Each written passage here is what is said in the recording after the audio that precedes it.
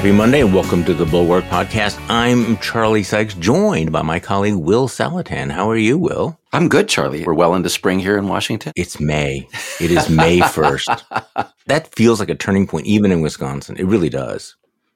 So word on the street is that you did not go to the White House Correspondents' Dinner. No, I can't say I didn't put on the tux and put on the fake smile and hang out with celebrities. Yeah, I think people all across America really look forward to watching members of the media engage in this annual ritual of star flicking. I said star flicking. I just want to make it clear before you slap on the E rating. We may earn it later, but I said star flicking because it's like, oh, we're around these famous people. Okay, never mind. I'm just not going to do it. Okay, so have you ever heard of a thing, because it's Monday, that's why I'm interested. Have you ever heard of a thing called Bare Minimum Mondays? Because apparently it's a TikTok trend, so I figured you might know about it because I don't. My kids might know about it. The Bare Minimum Monday encourages workers to ease into their week by doing just enough to get by as the work week begins. I just love the way that sort of old-fashioned slacking develops a thing, becomes a meme or becomes an ideology. Is this followed by the Fired Friday? Well, okay, this is we're going here a little bit later. So Axios has a little thing about this. Notes a recent study from LinkedIn and Headspace found that nearly 75% of working Americans say they experience Sunday scaries about returning to work. I'm surprised it's that low. So what's happening is a woman named Marissa Jo Mays, a self-employed millennial and startup co-founder, has been posting about her Monday routine, said on TikTok that she keeps the first 2 hours of her Monday free and schedules just 3 tasks for the whole day. Before I started doing Bare Minimum Monday, I was physically sick with stress and couldn't produce anything because of the level of burnout I had reached, May said in a video.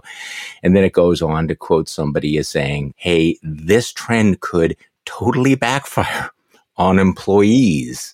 Yeah, you think so? You think it might? She's burned out. That's what she's saying. She's burned out from the previous week. Is that it? And then there's nothing left. Yeah. Weekends not long enough. I like 3-day weekends, but the Bare Minimum Monday just seems like it's kind of cheating. It's like, let's make this a thing. And then, of course, we'll have casual half-day Fridays. And, I don't know. So the burnout part is serious. Let's give the millennials credit. If these millennials are, burned out from the previous week, that's a real issue. And you should be talking about that with your boss and your colleagues and having a more sane work environment. But you can't have every Monday be a Bare Minimum Monday. That's just not a way to live. Last year during the summer, I want to show some sympathy here. I did take off Mondays because, it is nice to have a 3-day weekend and a 4-day week. You only do it part of the week, right?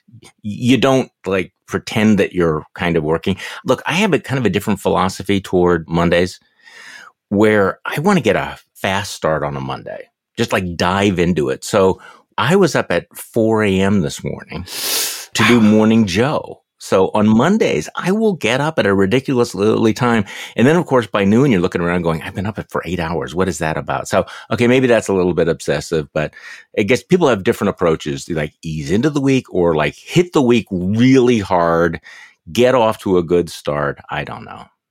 Okay, so I have to confess something. And I honestly don't know whether it was an open mic moment that I had because it's really, really early.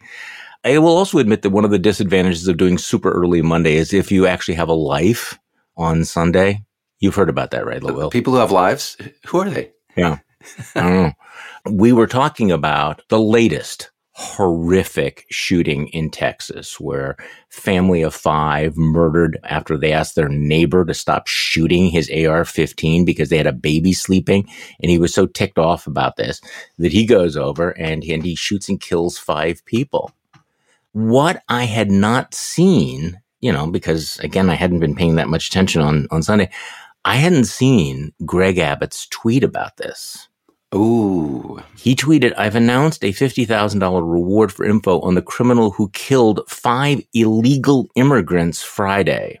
Also, blah, blah, blah. And it's I actually gasped. What? Mm-hmm. I mean, it's we're not even at the thoughts and prayers thing. It's you have murder of 5 people. I mean, that's one of those moments cries out for a little bit of compassion, a little bit of leadership, and you get absolutely nothing. So Greg Abbott reminds us that the crassness is the point. I mean, it's just breathtaking. You want to talk about narrative capture, which is a really boring way of saying he is just stuck on stupid here, that he has to work in. What is my talking point? We have to keep on that. This can't be about guns. This can't be about mass murder. This can't be about this climate of fear. We have to make it about what we want to make it about, which is it's about the border and it's about illegal immigrants. But what the hell, Will? All right, just to explain what Greg Abbott is doing here, he's doing pretty much what you described. A story breaks. The politician looks at it and says, how can I make this story about my favorite issue? Right. And so he chooses illegal immigration. Right. And he's not just sort of inhumane in the way that he responds to it, but he's wrong. He's wrong. There's at least one of the victims here where we have now seen her green card, a picture of it posted on Twitter, and I'm not sure where else. Not only does she have a green card, she is a successful asylum applicant, right? She got the asylum approved and she's waiting for further, but she is a legal permanent resident of the United States. She is not an illegal immigrant or alien, whatever Greg Abbott wants to call her. So first of all, he owes an apology for that. Second, just an apology for treating obviously the victims of this murder by their immigration status. But third, Greg Abbott's not alone in this, because remember when Ron DeSantis sent 50 asylum applicants, well, we know that most of them were asylum applicants, to Martha's Vineyard. He's been calling them, Charlie, in every speech Ron DeSantis gives, he calls them illegal immigrants. And he's been corrected many times. He doesn't care. So Greg Abbott, Ron DeSantis, and a lot of these Republican governors and politicians use the phrase illegal immigrants. They use it indiscriminately, wrongly.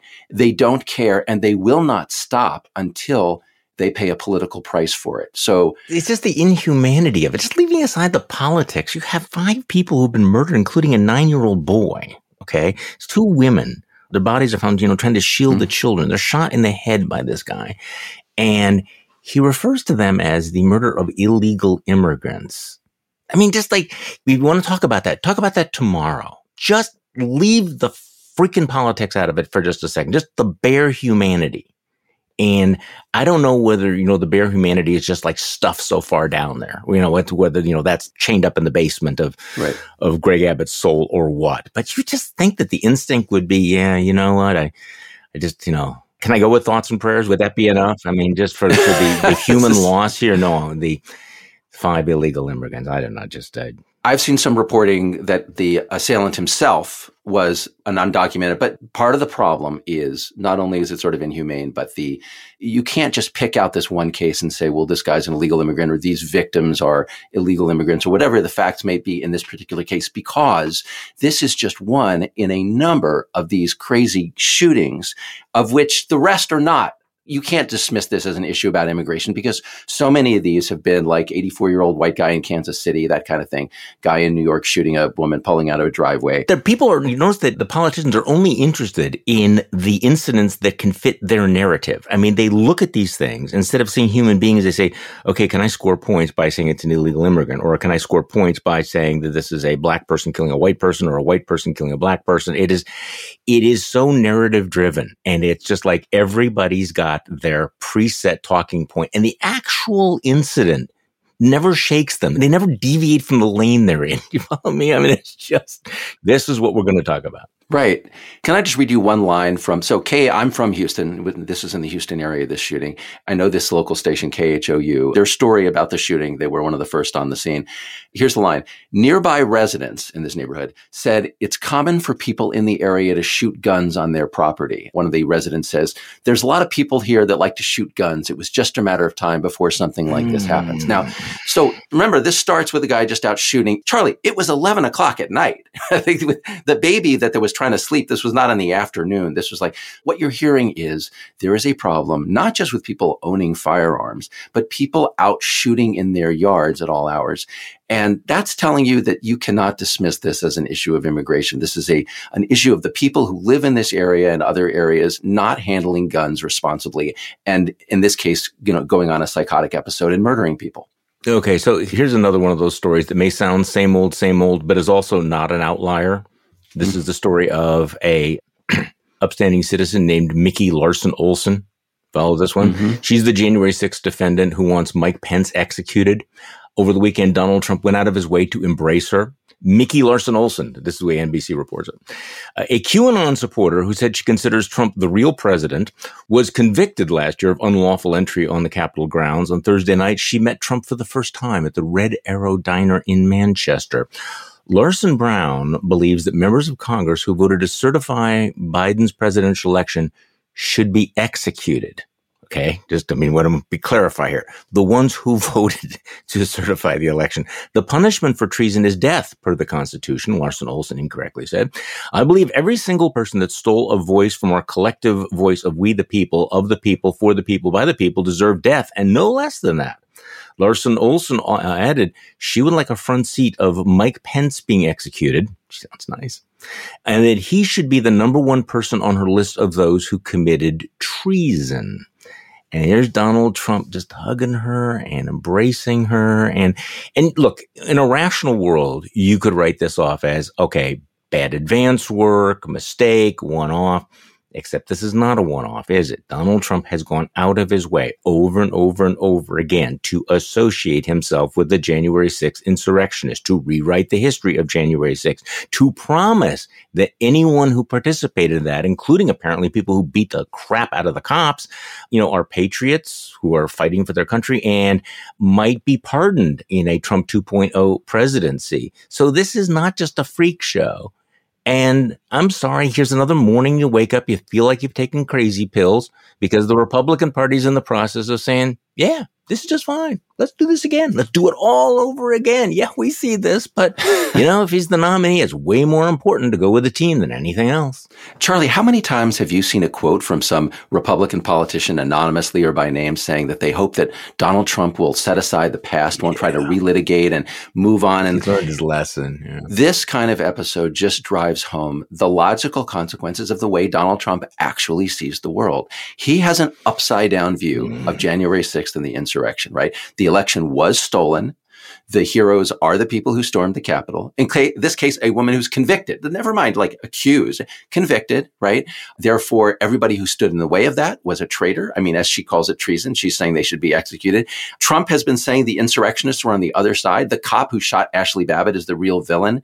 If you have this upside down view of the world, of course you're going to hug this woman because she's one of the people trying to save democracy, not destroy it, because Trump really won the election. So it's an insane worldview. And the notion that you can nominate this guy for president and that he'll stop talking about this issue is crazy because we can see what he believes and it is an inversion of reality. Hey folks, this is Charlie Sykes, host of the Bulwark podcast. We created the Bulwark to provide a platform for pro-democracy voices on the center right and the center left, for people who are tired of tribalism and who value truth and vigorous yet civil debate about politics and a lot more. And every day we remind you folks, you are not the crazy ones. So why not head over to thebulwark.com and take a look around. Every day we produce newsletters and podcasts that will help you make sense of our politics and keep your sanity intact. To get a daily dose of sanity in your inbox, why not try a Bulwark Plus membership free for the next 30 days? To claim this offer, go to thebulwark.com/Charlie. That's thebulwark.com/Charlie. We're going to get through this together. I promise. Can we take a break from this to talk about something that's really, really important? Go ahead. But also is part of the crazy for people who go, it's just the crazy stuff. I just say this stuff. It doesn't matter. We had over the weekend another bank failure, okay, which is like a little bit ominous, but, appears to be in control, right? Because all the smart people are telling us that. Meanwhile, we are careening toward another debt crisis. And even the pundits who've been writing these, hey, big win for Kevin McCarthy in the House. Look at this. The House has passed. House Republicans have passed this debt ceiling increase, are acknowledging that, yeah, that was a show vote because literally no one can figure out how they're going to compromise and avoid some sort of a debt crisis when they have to raise the debt ceiling. Are you finding a pony in this pile of manure? Because I am really struggling to figure out how Kevin McCarthy is going to be able to deliver enough votes to keep the full faith and credit of the United States going when at the same time satisfying the lunatic caucus that really dominates Republican politics right now. Yeah, I don't have a pony here. And in fact, I mean, I think you've put your finger on the problem here. One of the problems is just the insanity of Kevin McCarthy's demands. But the other problem is he got this bill passed with all sorts of crazy promises attached to it. But he's not going to be able to get anything that would go through the Senate that his crazy coalition will put together. And let's say you decided we're going to negotiate for the hostage here. The problem is Kevin McCarthy can't actually deliver enough votes. See, that's the problem. Yes. It's like the People's Front of Judea and the Judean People's Front and, this various terrorist organizations. At least speak for your terrorist caucus, but he can't do that. So that makes him sort of ineffective in the sense that you can cut a deal with him and then you won't get it passed. But that sets aside the question of whether you should cut a deal with him in the first place. And I think the answer there is no. We have a piece in the Bulwark by Norm Ornstein from AEI about the radicalism of this debt ceiling vote. And he makes a great point. All this horse race punditry, like, hey, what a surprise. Kevin McCarthy was able to pull this rabbit out of a hat and everything. Has anybody noticed the rabbit has two heads and is radioactive? I mean, it's just one crazy thing after another. It is not a politically winning bill they passed. I mean, I think it was Catherine Rampell who summarized the bill saying, under the plan, most overall non-defense discretionary spending would be slashed by nearly 1/3 in 2024 after adjusting for inflation. The cuts would then expand to roughly 59% on average by 2023. You run through the things that are being cut or gutted, and trust me, there are very few Republicans in even remotely swing districts that want to go back and explain that kind of thing. Right. So even this big win by Kevin McCarthy is like, you feel like you've taken crazy pills when you read it. Yeah. I mean, this bill, first of all, there's a Christmas tree of promises for that rough Republican wish list stuff, which is completely extraneous to the debt limit and which is politically toxic. But part of the problem with this bill, in addition, is they're not specifying cuts here. You're putting percentages on it. We're going to get down below this number, which leaves it open what would get cut, right? And so what Democrats have seized on is things like education and nutrition, but especially veterans benefits. And so their argument is, look, if you drive down the numbers in terms of spending, you're going to have to cut the veterans programs by this amount, or everything gets cut by 22%. And McCarthy's response is, oh, no, we didn't say that. But Charlie, that is exactly the same argument Republicans make about Medicare and Social Security, that if you don't increase somehow the amount of money that's available through various changes, reforms, you're going to end up with cuts of, 20% or whatever it is. So Democrats are just throwing this argument back at Republicans. And of course, it's extremely politically unpopular, including to independents, to be cutting veterans benefits. Except, now here's the bad news here. It goes back to what happened when John Boehner and Barack Obama were at loggerheads over this. And some of the dynamic was the same, although Boehner had a much bigger majority. The Obama folks were pretty convinced that the public would blame the Republicans for shutting down the government because it was the Republicans who were shutting down the government. In fact, the public blamed everybody. And everybody's approval ratings went down. Obama's approval ratings went way down. Was that when the Standard & Poor's rating was dropped for the faith and credit of the United States during this whole controversy? Even though eventually they paid the bills, they did all that. The damage was done. Stock markets lost billions of dollars. Politicians were damaged. Republicans did not pay a price for this in the next election, as I recall, the off-year election. And if you are the president of the United States, any bad news on the economy is bad news for you. So this is the bad news for Joe Biden, that he may say, I will keep, the country going. I will pay all of our bills. The Republicans will say, no, we're the fiscal Taliban and we're just going to blow everything up.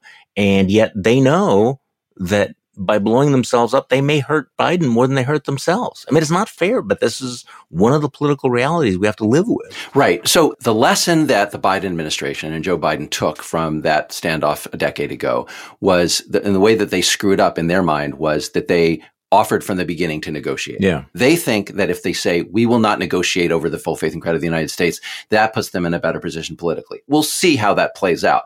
But Charlie, my beef with the Democratic position here is they have not been nearly clear enough about the distinction between negotiating over raising the debt ceiling and negotiating over the budget. Because Democrats sound like they are refusing to negotiate over the budget, which is not actually true. That helps Republicans because they'd love to shove all this stuff together. They hold the debt ceiling hostage in the name of controlling the budget, and they claim that Biden and the Democrats are refusing to negotiate over the budget. So we just now have Ro Khanna and Chris Van Hollen and some others were out on TV on Sunday talking finally about how we're happy to negotiate over the budget. We're willing to negotiate a mix of budget cuts and tax increases and whatever is necessary, but we're not going to negotiate over the debt ceiling. And that distinction is absolutely crucial. Okay, so let's play that cut. This is Congressman Ro Khanna from California, who is talking about the debt ceiling, making the point that you say Democrats have to make. Let's play that. And now you have the standoff over the debt ceiling. It is not a sustainable position for the White House to say they're not going to negotiate with Republicans, is it? Well, here's what's sustainable. The Republicans should do what I did under Donald Trump, and that's pay your bills. It's patriotic to pay your bills. Look, if you're a family, you have credit card debt. Sounds like you're agreeing it's not a sustainable position. Well, I think we should pay the bills and then negotiate. And we should negotiate on deficit reduction. The last person to leave a surplus was Bill Clinton. I'll tell you how we lower the debt. Let's repeal the Trump tax cuts. Let's repeal some of the Bush tax cuts for the very wealthy. Let's not have all these overseas wars. I mean, the Democrats have a plan, and let's raise taxes on the top wealthy. But before we get there, we pay our bills. If you're a family, you have a credit card debt, who says let's not pay the bill? But the president was saying Kevin McCarthy passed something, or at least put out a plan, and I'll talk to you. Now he's passed something, and the president says he still will not engage with him. I understand the back and forth, but the political cost and the economic one is very real here, and it will stick to the president. Well, the president's saying he's not going to be hostage in having veterans cuts on health care, in having cuts on K through 12 education, in having cuts on food stamps, in having cuts on manufacturing to just pay our bills. He's saying we can discuss that. We can negotiate, but first pay your bills. And I think Senator McConnell understands this, and I think the president will sit down with Senator McConnell. He knows that we can't default. You think that's the back channel that's going to figure this out? That's why I said that. Or Kevin McCarthy's got to come without 22% cuts on veterans benefits.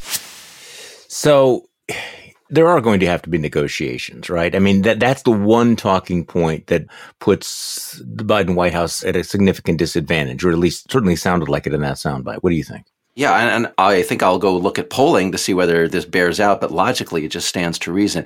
You can't be anti-negotiations over the budget, which is, right, I think, where Democrats have put themselves in a dangerous position. And so let's go to your question, Charlie. How is this going to play out?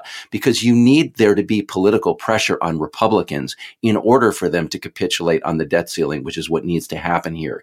And in order to get that pressure, you need to put your party in a better position in terms of how this looks. So the Democratic message has to be very emphatically and clearly, we are pro-negotiations. We are here. We are ready. We are willing. That'd be a pivot, though. Yeah, I'm going to sit down and negotiate with Kevin McCarthy over the budget. The debt ceiling has to be agreed and approved separately.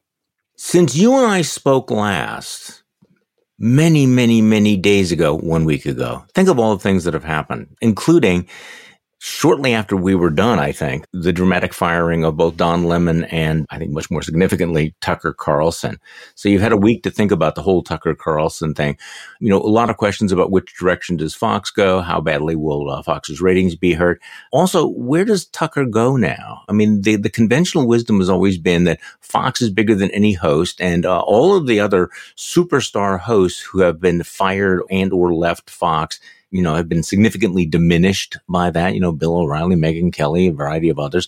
Tucker may be the exception. What we don't know is what's going on behind the scenes with that contract negotiation. Does he have a no compete?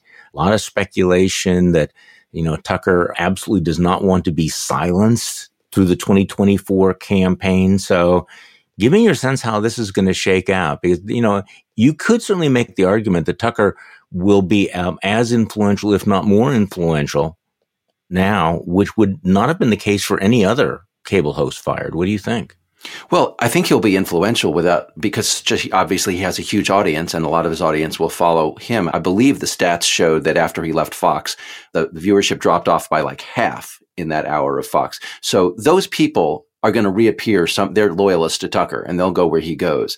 To me, the enduring question about him is, to what extent is he a liar and to what extent is he a zealot? right? This is the question about Trump too. So Tucker made the 2-minute video after he left. Which was weird. A very weird video, but he talked about how now that he's sort of free of the shackles of corporate media, he's going to talk about the real issues. So that's sort of like, well, I was lying to you all along, pretending that these debates I discussed were the real issues. But I think that video shows that Tucker has a lot of zealotry in him. And one of the lines, he talked about what the real issues are that he's going to discuss now that he's free. One of them was demographic change. That's his term. Mm-hmm. So I think Tucker is quite sincere about the white replacement theory and about, dark people coming into our country, Muslims and people from Africa and whatnot, and Latin America, and that he really cares about that. And I think what he's going to do is build a new audience somewhere, and he's going to push the envelope. He's going to go where Rupert Murdoch didn't want him to go, which is further and deeper into this replacement insanity. I think you're probably right. We have a great piece up in the Bulwark today by Kathy Young, who takes on what she calls the anti Tuckers out there, the critics who will, say that, well, yes, he did some things that were really, really reprehensible, but you got to hand it to him and, and embrace some things about his success. And Kathy makes the point, you do not, under any circumstances, got to hand it to Tucker Carlson. This is a really interesting point that I've tried to make in different contexts. And she writes, I'm going to read you a paragraph. It also seems to me that you should find Tucker Carlson especially objectionable if, like the anti-Carlson crowd, you agree with some of his culture war points. If you are concerned about the excesses of wokeness, such as preoccupation with ferreting out real or imagined racism in every aspect of American society, it would seem to me that the last person you would want amplifying your views is the guy who dabbles in actual white nationalist tropes, right? If you actually care about those things, then he is toxic. He is undermining your case in a fundamental way. You ought to be leading the campaign to say he's got to go. If you think the progressive left is too cavalier about street crime and riots, the guy who makes excuses for the far right, mostly white January 6th rioters, is not a great messenger. If you think we're too cavalier about the dangers of escalation stemming from U.S. military aid to Ukraine in its war with Russia, you really want to avoid the ally who sounds like Vladimir Solovyov dubbed into English, and so on. Whatever your issues are, Carlson is the please don't be on my side guy. This is really a great point. The problem is that there is that tribal thing that, okay, everybody who's on my side is on my side, no matter how much they undermine my side, no matter how much they discredit my side. I mean, her argument is exactly right, but it seems as if people brush it off. And, it's like no enemies on the left, no enemies on the right, and you buy the whole package, even if part of that package is destroying you. So what Kathy's applying here, and I am absolutely guilty of the same thing, is Kathy is guilty of being rational. Yes, exactly. big flaw. Yeah. We only want to use, this issue insofar as it's politically advantageous. And the problem is, of course, that the people behind this stuff are not rational, right? They're passionate about stuff that you don't really want to get into. So like a rational version of this anti-woke stuff is Ron DeSantis or his guru, Chris Rufo, right? They're trying to be very politically careful about choosing areas of anti-wokeness that they can still keep mainstream. I'm not sure I would use that example. Okay. But go ahead. Well, but the Tucker version is when you sincerely believe in the anti-wokeness to the point of wanting to go back to sleep and return to some of the prejudices of the past, you're going to get the Carlson version. And so I don't think political rationality will stop them from following Tucker Carlson wherever he goes. I just want to put a pin in the distinction you're trying to draw between Tucker Carlson and Christopher Rufo, which I'm not prepared to go along with. Just put here that I don't think that Christopher Rufo is the more rational, defensible position there, but I take your point. Okay, speaking of DeSantis and Disney, and I feel like it's now gotten to the point of piling on.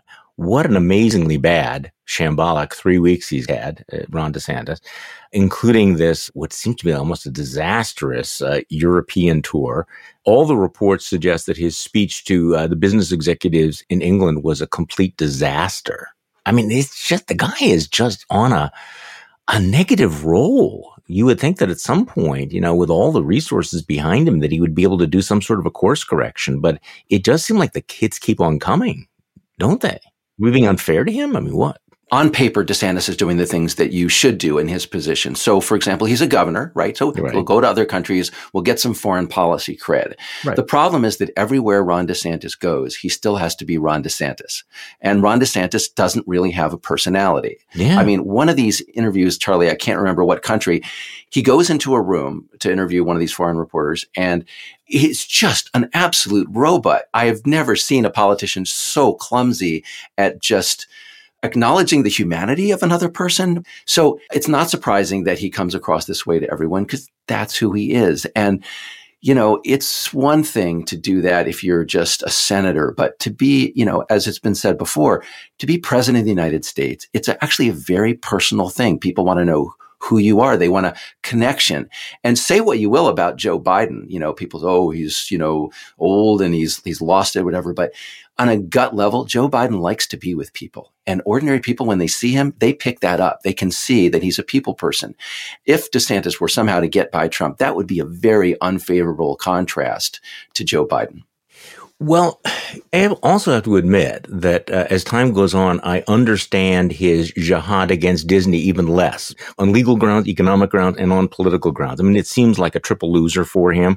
He now has this big lawsuit in federal court from Disney, which is saying that, you know, you are using government power to retaliate against us because of free speech, which they've essentially acknowledged. David French has a great piece in the New York Times where he looks at the legal strength of this lawsuit. It's very, very powerful. I mean, on the record, they basically said, yes, we're going to punish you because you opposed a piece of legislation that we passed, which in our country, you're allowed to actually do.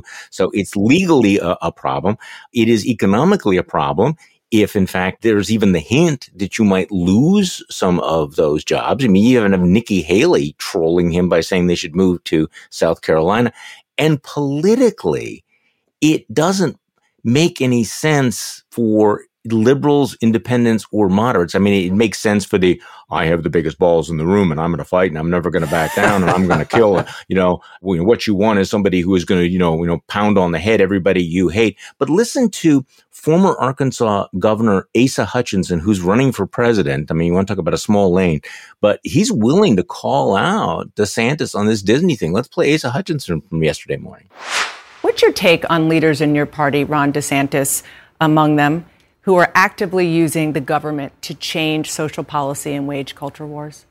Well, let's be more specific about Disney. I don't like what Disney said about the legislation that I would have supported in Florida, but It's not the role of government to punish a business when you disagree with what they're saying or a position that they take. If that was the view of a Republican, then we're going to be in all kinds of trouble in our businesses in blue states if they start punishing businesses for taking a more conservative speech or position. And so I don't understand a conservative punishing a business that's the largest employer in the state. That's a pretty strong argument, wouldn't you say, Will? Yeah. First of all, Asa Hutchinson's right on the principle of the thing, right? If you're a conservative, you shouldn't be using the state to punish corporations for speech. Okay, so he's right on the principle. But Charlie, I just want to point out also in that quote, Hutchinson is offered the opportunity to answer that question in general, and he chooses not to.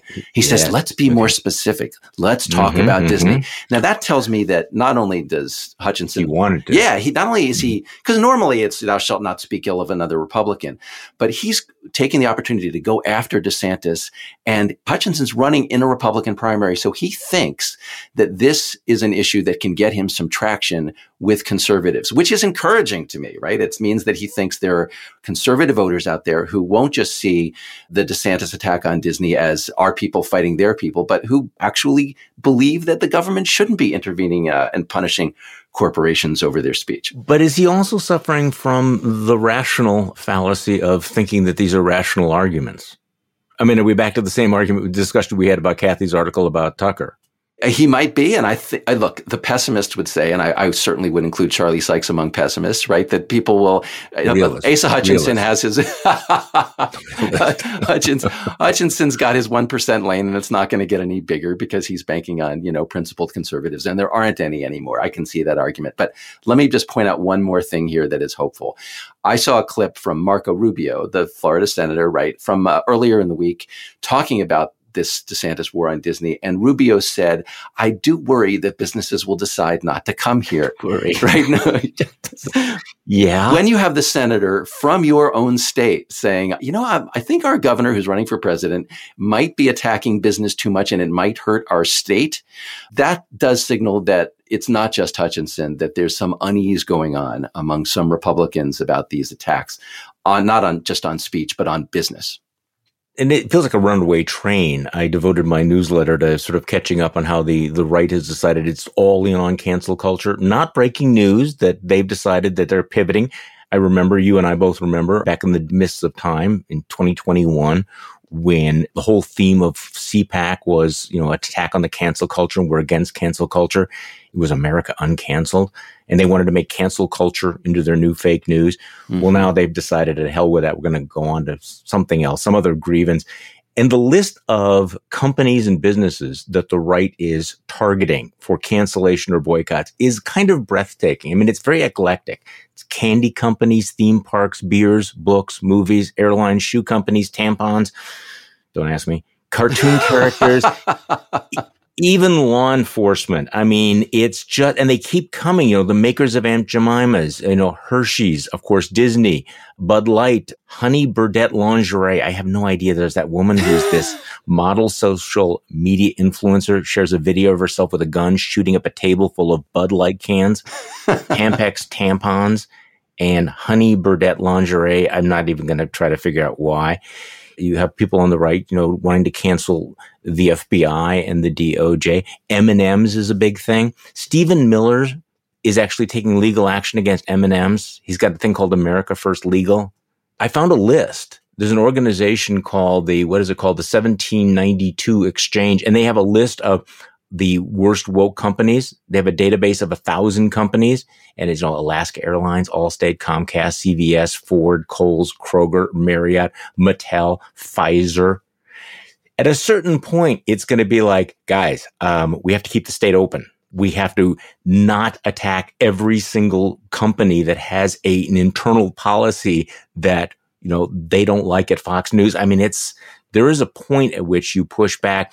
DeSantis is, however, kind of made himself hostage to the Christopher Rufos of the world, or the, Tucker Carlson world, where if they say, you got to go after this company, or this person has said this sort of thing, it's like, how high do I jump? How fast do I run after them? Whatever. Madness. So what DeSantis is selling is, I'm not as crazy as Trump. I'm going to be more effective than Trump, but I'm going to give you the thing you Republican voters really want, which is liberal tears, right? I have the same enemies. I hate the same people. Right. And I'm going to punish them and hurt them more effectively than Trump did or would, right? The problem, of course, is that there are no ethics. There's no institutional principles involved in that. Whatever Jesus said, do unto others as you would have them do unto you. Ron DeSantis says, do unto others what you think they're going to do unto you, or what they tried. It's all about revenge, punishment, and it's about adopting and accelerating the same means that you attribute to the other side. They have no scruples. They will do anything to hurt us. So let's do anything to hurt them. And this is where you end up.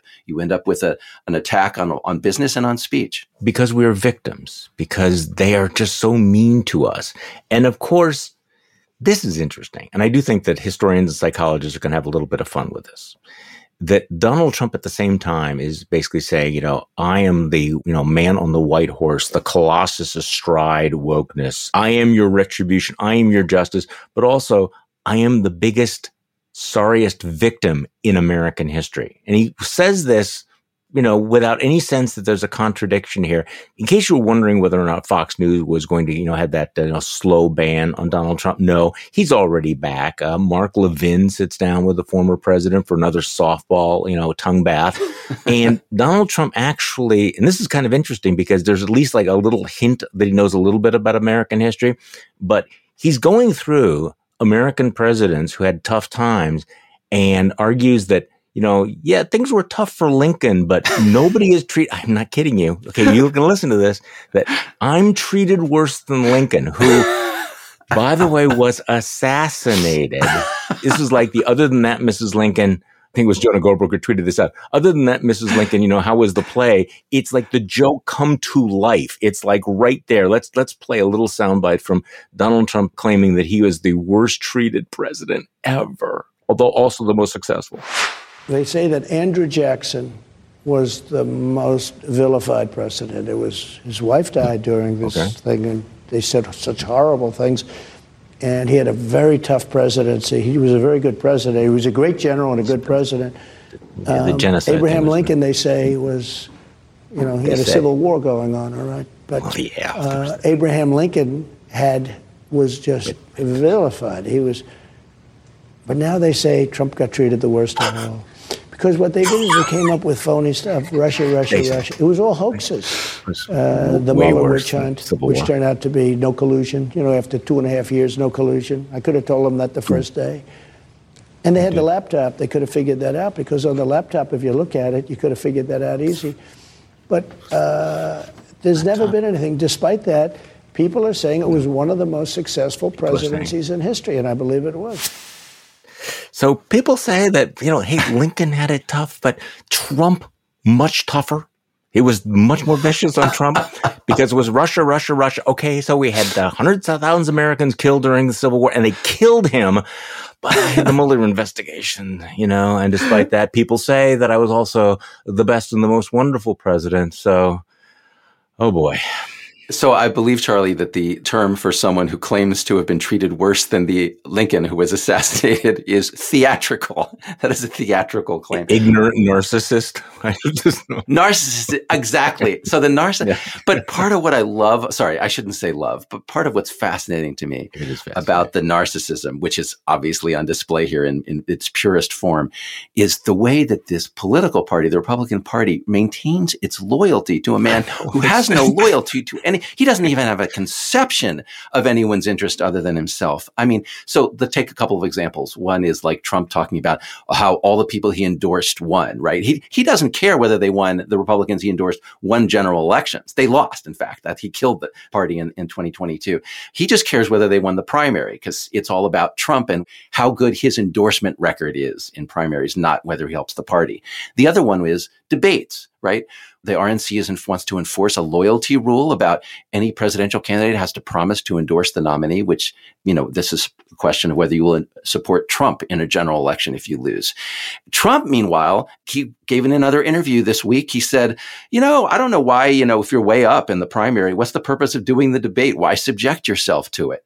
And Ronna McDaniel was on TV Sunday, and she said, she was asked about Trump refusing to commit to the debates. And she says, well, the Trump campaign, he'll decide what he wants to do. So the loyalty only goes one way in this party. It goes to this insane, screaming narcissist. Well, and this is one of those moments where I think a lot of people wake up and hear this and they think, have I taken crazy pills? No, you are not the crazy ones. It is beyond the limits of rationality to think of people who care about the future of the country watching any of this, listening to any of this and going, yeah, this is the guy. Mm-hmm. And we are going to preemptively surrender to him. It was kind of a hilarious discussion with Tim Miller on Friday where we talked about how they're sort of preemptively going down to the basement and, handcuffing themselves and ball ganging themselves and saying, you don't even have to hold us hostage. We'll do it for you. We're just going to completely cave in on all of this. So in contrast, and I was going to avoid the star flicking from the correspondence dinner, but there were some pretty good lines from the dinner. Here's one of my favorite, Joe Biden talking about the cancel culture coming after NPR and what it would really take to kill NPR. Let's play Joe Biden from the correspondence dinner. But not everyone loves NPR. Elon Musk tweeted that it should be defunded. Well, the best way to make NPR go away is for Elon Musk to buy it.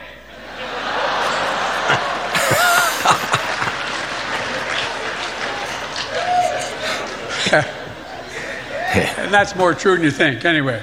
Yeah. All right, I'm willing to give him props for that. On a more serious note, though, if you want to get a little bit of a contrast between these two visions that the country is going to have to choose between, the president did talk about freedom of the press, and he made an appeal for the release of the American reporter who's being held hostage in Russia. But let's play a little bit of a soundbite of Joe Biden talking about his view of the role of the press and freedom of the press.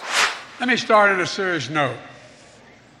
Jill, Kamala, Doug, and I, and members of our administration, are here to send a message to the country and, quite frankly, to the world. The free press is a pillar, maybe the pillar, of a free society, not the enemy. Enemy of the people. Thomas Jefferson wrote, you all know this quote. Thomas Jefferson wrote, "We're left to me to decide whether we should have a government without newspapers or newspapers without a government. I should not hesitate to prefer the latter." I haven't actually thought about whether I agree with all of that, but we appreciate the sentiment. It probably doesn't do to dwell too deeply on a country with lots of newspapers but no government whatsoever. Just leave that aside. But there's a pretty dramatic contrast between these two candidates. And for people who think it's going to be really boring next year, I think I said this on a previous podcast, and that I'm torn between thinking this is going to, oh my God, we have to go through this again. That's sort of that sense of like, it's going to be the same thing over and over again. It's kind of exhausting versus, but also quite terrifying and incredibly clear. I mean, the clarity will be kind of, you want to talk about bright lines. Part of what's interesting here to me about this quote from Biden, it's a cliche. It's a cliche to say the free press is a pillar of a free society. This is what presidents said at the Correspondents' Dinner every year. And then came Donald Trump. And so suddenly, after the Trump years, to have the American president stand up and say that the press is a pillar of a free society, not the enemy, that's no longer a cliche, because we've seen what it's like to literally have the person in charge of our country attack the press and call it the enemy of the people. We've seen an authoritarian president. We hadn't seen that for some time. And so I think that's what 2024 is going to be largely about. Of course, the Republican Party has their issues they'd like to run on, and they're very basic issues: inflation, crime, border security. But if they nominate Donald Trump, they're not just going to be able to talk about that stuff, because they're going to be nominating a guy who literally attacks the press and all other institutions of a free society.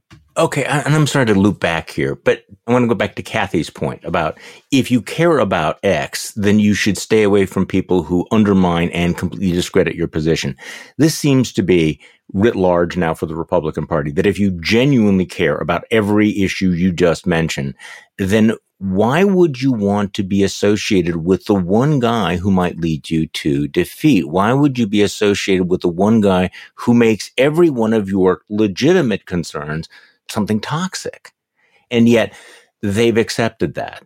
We're concerned about the border. I think people of goodwill can be concerned about illegal immigration. So what do? You associate yourself with somebody who's, goes for raw xenophobia, who talks about building a wall, all of, Mexican rapists, when in fact what you're doing is you're undermining your case. I think this is also the trade-off that the pro-life movement has made.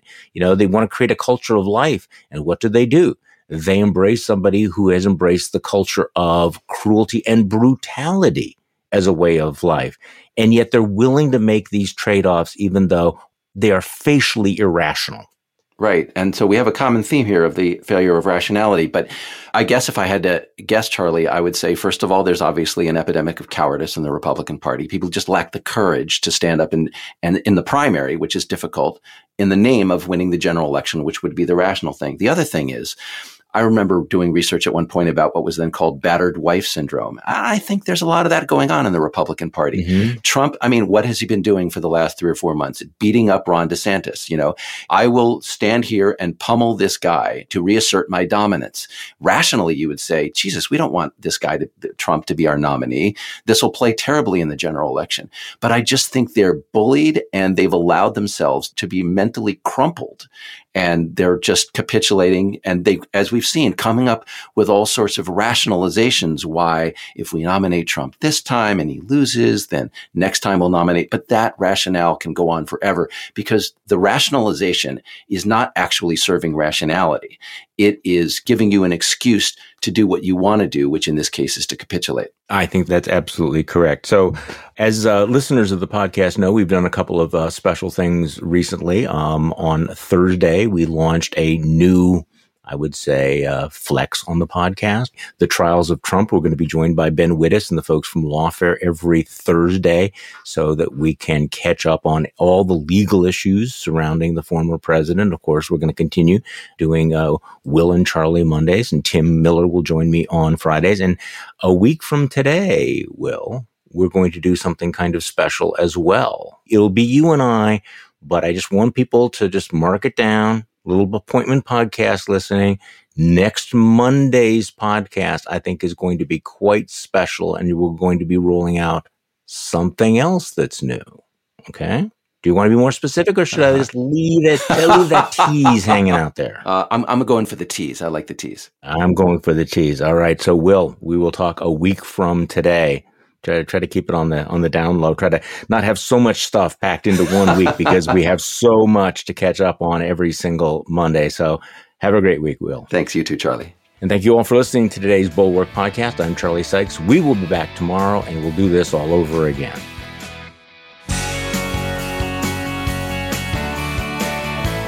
The Bulwark Podcast is produced by Katie Cooper and engineered and edited by Jason Brown.